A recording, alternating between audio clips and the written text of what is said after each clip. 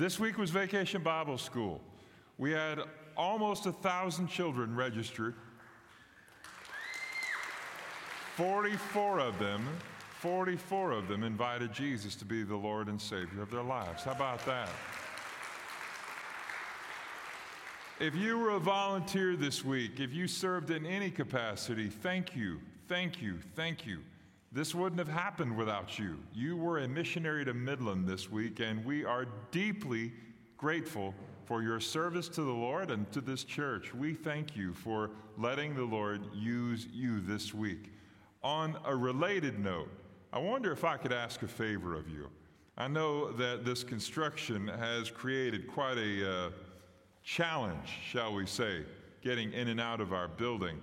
May I ask a favor of you, if you park over on our west side, would you walk around the construction zone instead of through it? We are concerned about the open pits that they leave, and I understand why they're leaving them, and God bless those guys. I wouldn't want their job, and you probably don't either. But let's work with them at that point. And so would you just help me out by walking around the construction zone instead of walking through it? You know, in Revelation chapter 10 that my friend Keith read for us a little while ago, we find a change in tone. It's a little like the movie Star Wars. How many of you have seen one of the Star Wars movies? When the music rises up with that awful imperial theme, you know something bad is about to happen. You know that Darth Vader or Kylo Ren or Darth Maul, they're waiting just around the corner to sneak up and get somebody. Likewise, if the music changes and it swells and it sounds grand and glorious and it sounds beautiful and it sounds light and airy, then you know Luke Skywalker or Rey or Finn or Poe or one of the good guys is waiting just around the corner. They're waiting to come and save the day. Music is like that, and friends, so is the book of Revelation. When we get to chapter 10, we are at the halfway point of the tribulation. Thus, the tone of the music changes. It doesn't mean it gets any worse. It doesn't mean it gets any better. It just changes. And so when we get to chapter 10, we've just had some of the trumpet judgments, and we still have one yet to come. We still have the bowl judgments, and the angel and the beast is still yet ahead. But today, we want to talk about this mighty angel and the little scroll. That's what Keith read to you a minute ago. As we do so, let us pause for a moment, because there's a lot of dark alleys to walk down in this chapter. Instead of getting distracted, how about we go to the author before we begin and ask for him to enlighten us? Pray with me, won't you? So, Jesus, today we have gathered to hear from you. We've already encountered you in music. We've spoken to you in prayer, and now, Lord Jesus, we are engaging in your word. Would you use this time, Jesus, to awaken within us who you've called us to be? Would you free us, Lord Jesus, to understand that your word is meant to be understood, that you would speak with your Holy Spirit power into each of our lives, and let this day, Jesus, be one where we respond to you. We love you, Jesus. It's in your name we pray. Amen. Thank you very much for your prayers. Let's start right here. As we begin chapter 10, the appearance of the mighty angel is on the horizon. Hear it again. I saw another mighty angel coming down from heaven, wrapped in a cloud, with a rainbow over his head. His face was like the sun, his legs like pillars of fire. He had a little scroll open in his hand. Let's just dig right in right here, because this description is unlike most of the other angels that we've seen.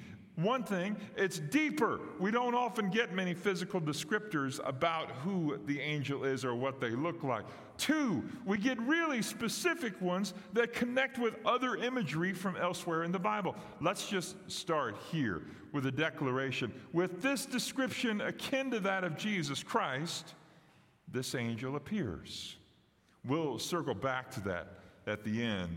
Let's just pause right now and talk about what it says in verse 1. He's wrapped in a cloud. The language is like he's put on a coat of cloud. And you might say, well, how is that possible? I don't know, but the Bible says he did it, so I'm going to say that he did it. He wrapped himself in a cloud. Now, let's be clear. When we see clouds in the Old Testament, we often see God depicted as in those clouds. God led the people through the desert with a pillar of cloud by day and a pillar of fire by night. Exodus 16 talks about that. Dark clouds covered over Mount Sinai in Exodus 19 when God is giving Moses the Ten Commandments. The Shekinah glory cloud was over the tabernacle and later over the temple as a physical representation of a spiritual reality that God was present in that moment. The clouds received Jesus into heaven in the New Testament, Acts chapter 1. And according to 1 Thessalonians 4, when Jesus returns, he will come through the clouds. Oh, friends, he's wrapped in a cloud. You with me on this? Because when we see him wrapped in a cloud, we understand this is no normal thing. And as if we didn't get it the first time, he comes right behind it with another descriptor. He has a rainbow over his head. Now, immediately, when we put the word rainbow down, it's easy for us to get distracted. We live in a culture that has taken the rainbow and substituted the meaning. Can I tell you, my friends, we love everyone. There is nobody we're angry at except Satan. And let me tell you why we're mad at him. Everything good God does, Satan wants to counterfeit. I had a friend that worked in the Secret Service. He was a really great guy. I enjoyed being with him. Here's what he told me. Remember, Secret Service, part of their job is forgeries. He said, Darin, when they were training us forgeries, to catch forgeries, they didn't teach us with fakes. They taught us every nook and cranny, every nuance, every dark alley of the real thing, so that when we saw a fake, we would know it's not the real thing. Today, I want to tell you, this rainbow is the real thing. This rainbow is the symbol of God's covenant between himself and humanity. This rainbow is a marker of a permanent relationship that he has through his own promise. While some have hijacked it to mean something else, that doesn't diminish the fact that the rainbow belongs to God. It is his ring for our finger.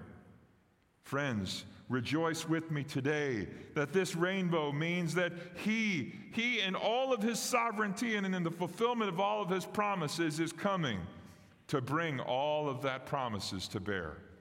Here's a third description. His face is like the sun. It corresponds to what is said in Revelation 1 and in the Gospels about when Jesus is transfigured. He has a voice like a lion. Corresponds to how we understand Jesus in Revelation 5, verse 5. You know, my friend Joel Gregory was here a few weeks ago. I wish I had a voice like he does. That deep, resonating Charlton Heston voice. Had supper with him on Monday night while I was down in Waco, and, I teased him a little bit about it. Because the truth is, I wish I had a voice like that. Well, you know what? As good as his voice is, it isn't anything like the voice of the lion that our friend John hears. And at the end of verse 1, his legs are pillars of fire. I mentioned this a moment ago. Exodus 16 talks about this. In the Old Testament, when we see a pillar of fire, it is a marker of not only God's direction, this is the way to go, but also his protection, his provision for his people. Can I tell you today, my friends, put all these things together, and we have an mighty angel indeed. This mighty angel, he comes holding a scroll and poised for action. Now, we don't talk much about scrolls because we don't use them like we did.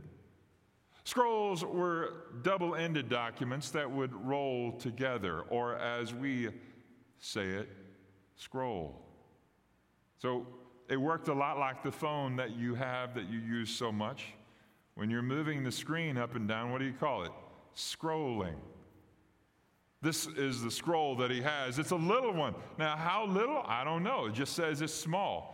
And what it says is that he came with this little scroll. But before we get to that scroll, I want you to see something that's hiding right in plain sight. See it there in verse 2 at the end of it. He set his right foot on the sea and his left foot on the land. Pay attention to the little words in the Bible, especially sometimes prepositions. The left foot on the land, that we expect. But see that right foot. It doesn't say in the sea, it says on the sea. Now, those of you who have swimming pools, when was the last time you walked across it? Never. Exactly. So when we see this angel not standing in the water, but on it, it ought to get our attention. He's standing ready. And as he stands ready, we recognize this is a conquering pose. He's ready to sweep in. He's ready to stand supremely over his enemies and overwhelm them. Where we pick up, this is the middle of the tribulation, and whether you believe in a pre-tribulation return of Christ or a post-tribulation return of Christ, this point all of us can agree on. This moment, with a mighty angel standing ready, he stands with a small scroll in his hand. Now, we don't know what that scroll said. And it's a great detriment to us in some respects. What we do know is that what John heard, he thought significant enough to write down. And yet, the mighty angel speaks to him directly and says, seal it, don't write it down. Now, we might be bothered by that. Can I just pause and put a personal word in here and say, I'm bothered by that. The Western thinker in me says, but I want to know everything. Leave out nothing. I want the full experience. Hit me with everything. There are times when the prophecy is cloaked from our eyes for reasons that only God can explain. There are times when I have to limit myself and recognize my own limitations and assign instead all sovereignty, strength, wisdom, and authority to the God who stands over me. Friends, today, if it bothers you that you don't know what was on that little scroll, if it bothers you that the mighty angel said, seal it up and don't write it down, if it bothers you, then understand you're in good company. Daniel chapter 8, in the midst of a prophecy that we are not done with yet, Daniel writes in verse 27 of chapter 8, I was appalled by my vision and I did not understand it. So one of the greatest prophets we've ever had admits plainly, I didn't get it. But I know it came from God. So I'm going to trust him with it. What does it mean? It means this. When I come upon one of these things that I don't understand or that I don't have enough information to suit me, I have a choice to make. Whose book is this? Mine or the master of the universe? Oh, friends, it's his. And so when I come to these places, I'm going to do one thing and one thing only. I'm going to turn to Jesus and say, I trust you, sovereign Jesus. Even if I don't understand, I trust you. Because we might not know what was on that scroll, but he does. And it's he who has to fulfill it, not us. This is where we get frustrated because a lot of people, I've heard some really great talks about this, what was on the scroll, and what they want to say is, well, you know, there might have been something there where we could incite Jesus' return. We could hurry it along. Wouldn't that be great if we could? I want to tell you, though, friends, Jesus told us exactly what we needed to know. And apparently this wasn't among it. So before you get all strung out on what was in that scroll, I want you to see the mighty angel has a declaration. And it's one that's clear to John, and it's one that he will address specifically. The angel, see it in verse 5, the angel whom I saw standing on the sea and on the land raised his right hand to heaven and swore by him who lives forever and ever, who created heaven and what's in it, the earth and what's in it, the sea, what's in it, there would be no more delay, but that in that days of the trumpet call to be sounded by the seventh angel, the mystery of God would be fulfilled, just as he announced to his servants, the prophets. Verses 5, 6, and 7 depict an angel swearing an oath. Raised his right hand. That's the same thing that's asked of us when we go to testify in a courtroom. We're asked to raise our right hand and swear out an oath that we will tell the truth no matter what, so help us God. We might think it weird that an angel is required to swear an oath. After all, they can't lie, can they? Thus, I want to pose a question to you. How serious must something be for an angel to feel compelled to swear out an oath? We're not quite sure, but we know this. It's not the first time that God has taken an oath with his people. In Genesis 12 and repeated in Hebrews 6, God made a covenant with Abraham. He swore and promised, the stars in the heavens will be not enough to number the descendants you will have, Abraham. When God declared Jesus to be his high priest, we see it recorded in Hebrews 7. It is God swearing an oath not only to Jesus, but to us as well, those of us who are his co-heirs, that Jesus will forever and always be our priest, linking our arms with his. He took an oath with David back in 1 Kings, right at the front end of it, and then again with Solomon, his son, that the Christ, the Messiah, would come from his family. This oath is still binding today. Okay, Darin, I get it. So he's taking an oath. But what does the oath say? Get this. No more delay. No more delay. The time of judgment has finally come. This moment when it comes to pass, is when everything will be finally made clear, the mystery solved and every question answered in its most complete terms, just like the prophets said it would. No more delay. What it means is that the return of Christ is just around the corner. This is where I want to pause and remind you of the twofold nature of the book of Revelation's purpose. Why did God give us Revelation? It is a word of warning to those who are outside of Christ that this moment in time will not last forever, that there's a change coming. Prepare accordingly. That's one purpose. The other purpose is over here. It's a word of encouragement to those who are standing in Christ, who are worried, who are fretful that this is all there is, that there is no hope for a better future, that things will not always be as they are. Plan accordingly.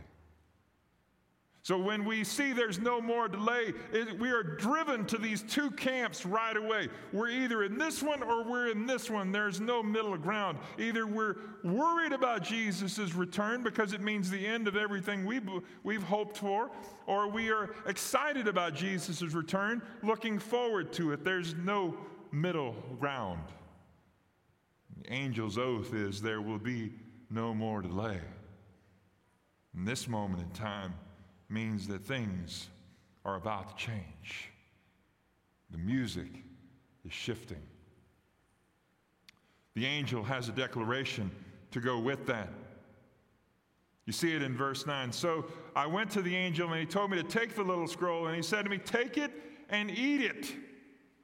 Now then, let's pause here for a moment and let me ask you a question. Have you ever, when you were in elementary school, I hope it's not since then, written a note to one of your friends and passed it to your friend only to have it intercepted by the teacher? And what did you do? Well, if you were me, you snatched it out of the teacher's hands and you ate it to ensure that message would go no further. Did I mention I'm ADHD? It's a blessing, people, I'm telling you. One of the things that causes my mind to flow this way is the instructions of the angel. Take this scroll and eat it. I don't know of another time elsewhere in the New Testament where one of the prophets, one of the apostles is challenged to ingest the Word of God. Now we have it in Ezekiel, we have it in Jeremiah, but there is no other parallel to it in the New Testament. Rejoice with me today, my friends, that the Word of God is good for food. It comes with a warning. It'll make your stomach bitter, but in your mouth it'll be sweet as honey. I've read some tongue-in-cheek interpretations of what the scroll might have consisted of. Perhaps, one writer wrote, it was pastry laid flat and written with chocolate ink. Perhaps, just maybe, it was apple pie crust laid out flat with the filling just about to lay on it. We don't know, but we do know this. Our friend John does what he's told. He takes it and he eats it. Now let's pause here and say God's Word is compared to food throughout Scripture. In Matthew chapter 4, Jesus calls it bread. In 1 Peter 1, the apostle calls it milk. In 1 Corinthians 3, the apostle calls it meat. In Psalm chapter 119, the writer calls it honey. The prophets Jeremiah and Ezekiel knew what it was to eat the Word of God. And Jesus declared that he himself would become flesh and be given to those who needed to eat of him. Let me be clear, my friends. This idea of God's Word being ingested is not a new one. Rather, it is an old one, and it is one that we would do well to take heart in as well. When I take something, no matter what it is, and I eat it, it becomes a part of me. Our nutritionist and dietitian friends will tell us we are what we eat. And so they encourage us to leave aside all of God's richest blessings like Dr. Pepper and chocolate cake, French fries, and all those wonderful things that we taste so good. It's the old, if it tastes good, you can't have it diet.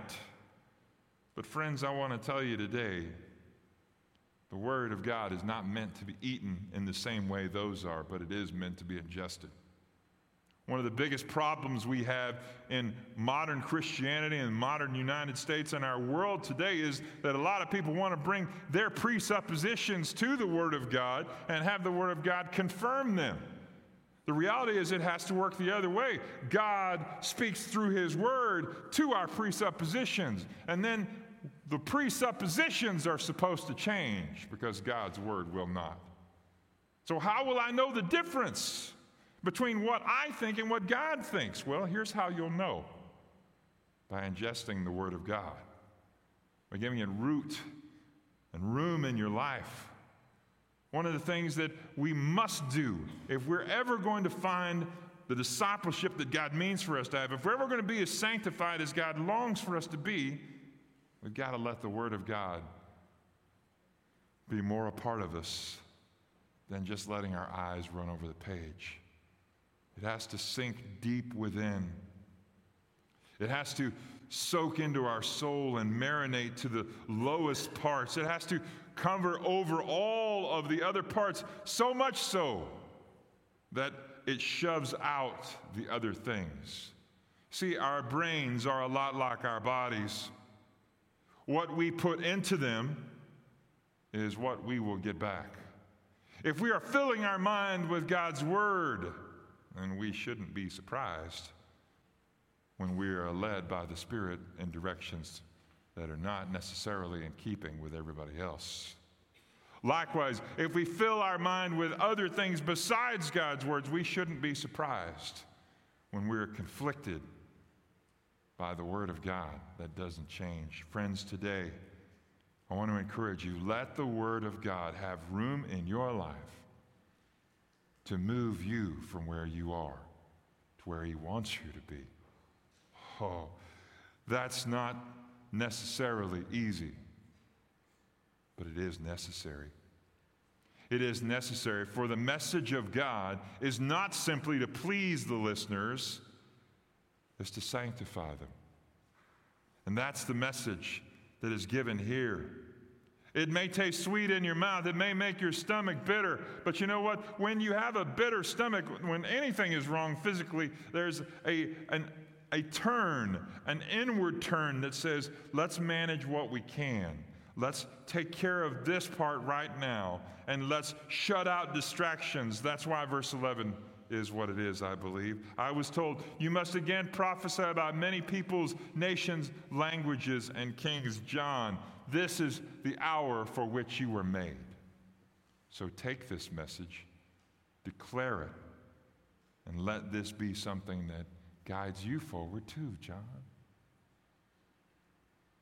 Ingesting the Word of God. Somebody came up to me at the end of the first service and said, so are you asking us to take pages from our Bible and chew them up? If necessary, yes. But more to the point, let it soak into your soul. See, putting it into your mouth and through the digestive channel, that may or may not serve any purpose. But letting it soak into your soul, it certainly will. One final key question, and with this we'll close. This mighty angel that we've been talking about throughout chapter 10, is this mighty angel Jesus himself? Friends, the short answer is probably so. Although we don't see him named, he never identifies himself. And many times the angels do. Earlier we met Michael. Later we'll see Gabriel. These elements aren't in this chapter. We don't see him identify himself. But go back to the beginning of chapter 1, that section we started with, and you will see that the features, the qualities that are stacked there are such that they indicate, yes, this is Jesus himself. It's not uncommon for Jesus to appear in the Old Testament as an angel of the Lord. We see it in Exodus and Judges, several places. In 2 Samuel, we see it in the book of Daniel with the three children in the fiery furnace, and with Daniel in the lion's den. We see it in the prophets. We see it in the temple. We see it when they come back from the exile. We see it in the closing days of the Old Testament. Yes, friends, Jesus did appear as an angel of the Lord. In each of these Old Testament instances, Jesus' manifestation was a temporary expression, not a permanent one. That's why this moment leaves us with a question that, quite frankly, we can't answer. We can't say conclusively yes or no, but in the end, it doesn't really matter. Because this much we know. Whether that angel is Jesus or is not, Jesus' authority is in full control.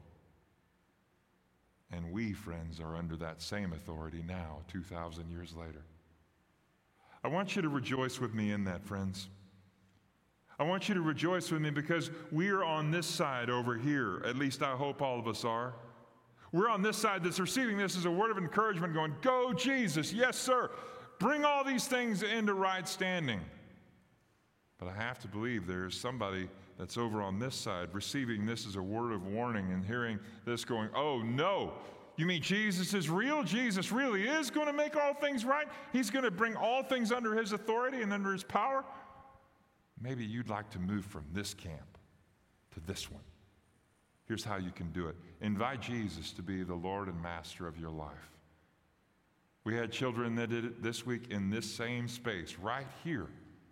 We want to give you that same opportunity. If you would like to claim Jesus as yours, invite him into your life and move from the camp of warning to the camp of encouragement, then today is your day. At the close of the service, you come right outside these doors and find me. I'll be waiting for you, praying, hoping, longing for someone to come and say, yes, yes, Darin, you were talking to me. I don't want to be in that camp of warning anymore. I want it to be good news. Come talk to me about how you can invite Jesus to be the Lord and Master of your life. Maybe you've already done that, but you've never taken the first step of Christian obedience by being baptized. Baptism is a confessional thing. It means you're publicly identifying with Christ. That's why we call it the first step of Christian obedience. It means that you've decided this, not someone else deciding for you. And like Jesus in the River Jordan, you submit to it in order that you might find the first step of Christian obedience. Maybe you need to get that taken care of. Come talk to me about that. Maybe you're not in favor of doing it the way we normally do it. I got good news for you. July 31st. You guys are some of the first ones to hear about it. July 31st at Doug Russell Pool, we're having a baptism night. We're calling it First Step Day. We're focusing on baptism for that day and inviting anybody and everybody who needs to get that taken care of to be a part of it. Did you know we have more than 80 people on our church rolls who have come forward for faith in Christ but have never been baptized? We're going to help them get that next step, I hope. And maybe you're one of them. Come talk to me about how you can take that first step of Christian obedience. See, it's real hard to take the ones after that if you never take the first one. So let today be the day you say, Jesus, I want to do that. Maybe you're watching on television and you'd say, hey, I want in on that, Darin. Then here's what I want you to do. Whether it's inviting Christ into your life or being baptized or whatever the Lord might have for you, pick up your phone and text the name Jesus to 315-0092. Today is your day. This is the day that we believe God has given each of us to make a decision. So what will you do with it? Perhaps you need to be a part of our church family. Come talk to me about that. First Baptist Church would be delighted to have you share your journey with us. And praise the Lord, He's put us together. This day is the one that God has given us. He's not promised us another one, and not all of this one. So let's use this one well. Pray with me, won't you? So Jesus, today we receive your word with joy, with gratitude. We ask, Jesus, that you would remind us it's not about us. It's about you. If we were honest enough to confess it, Lord, we would say that too many times we've read Revelation with an idea that we need to understand everything. Let us change that, Lord, to we need to trust the one who does.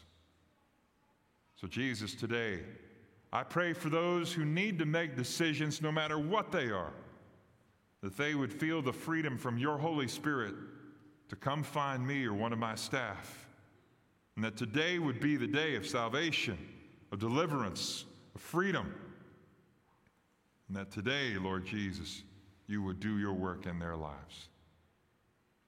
My prayer also, Jesus, is for those who are struggling, who are hurting, fearful. It's easy to be that way right now, Jesus. Will you meet us right where we are? Thank you that we don't have to clean ourselves up. We don't have to get it all right. You're not asking us to square everything. All you're asking for us to do is come. So, Jesus, we choose to do exactly that. Thank you, Lord, for the chance you've given us to share together today. It's in Jesus' name we pray. Amen.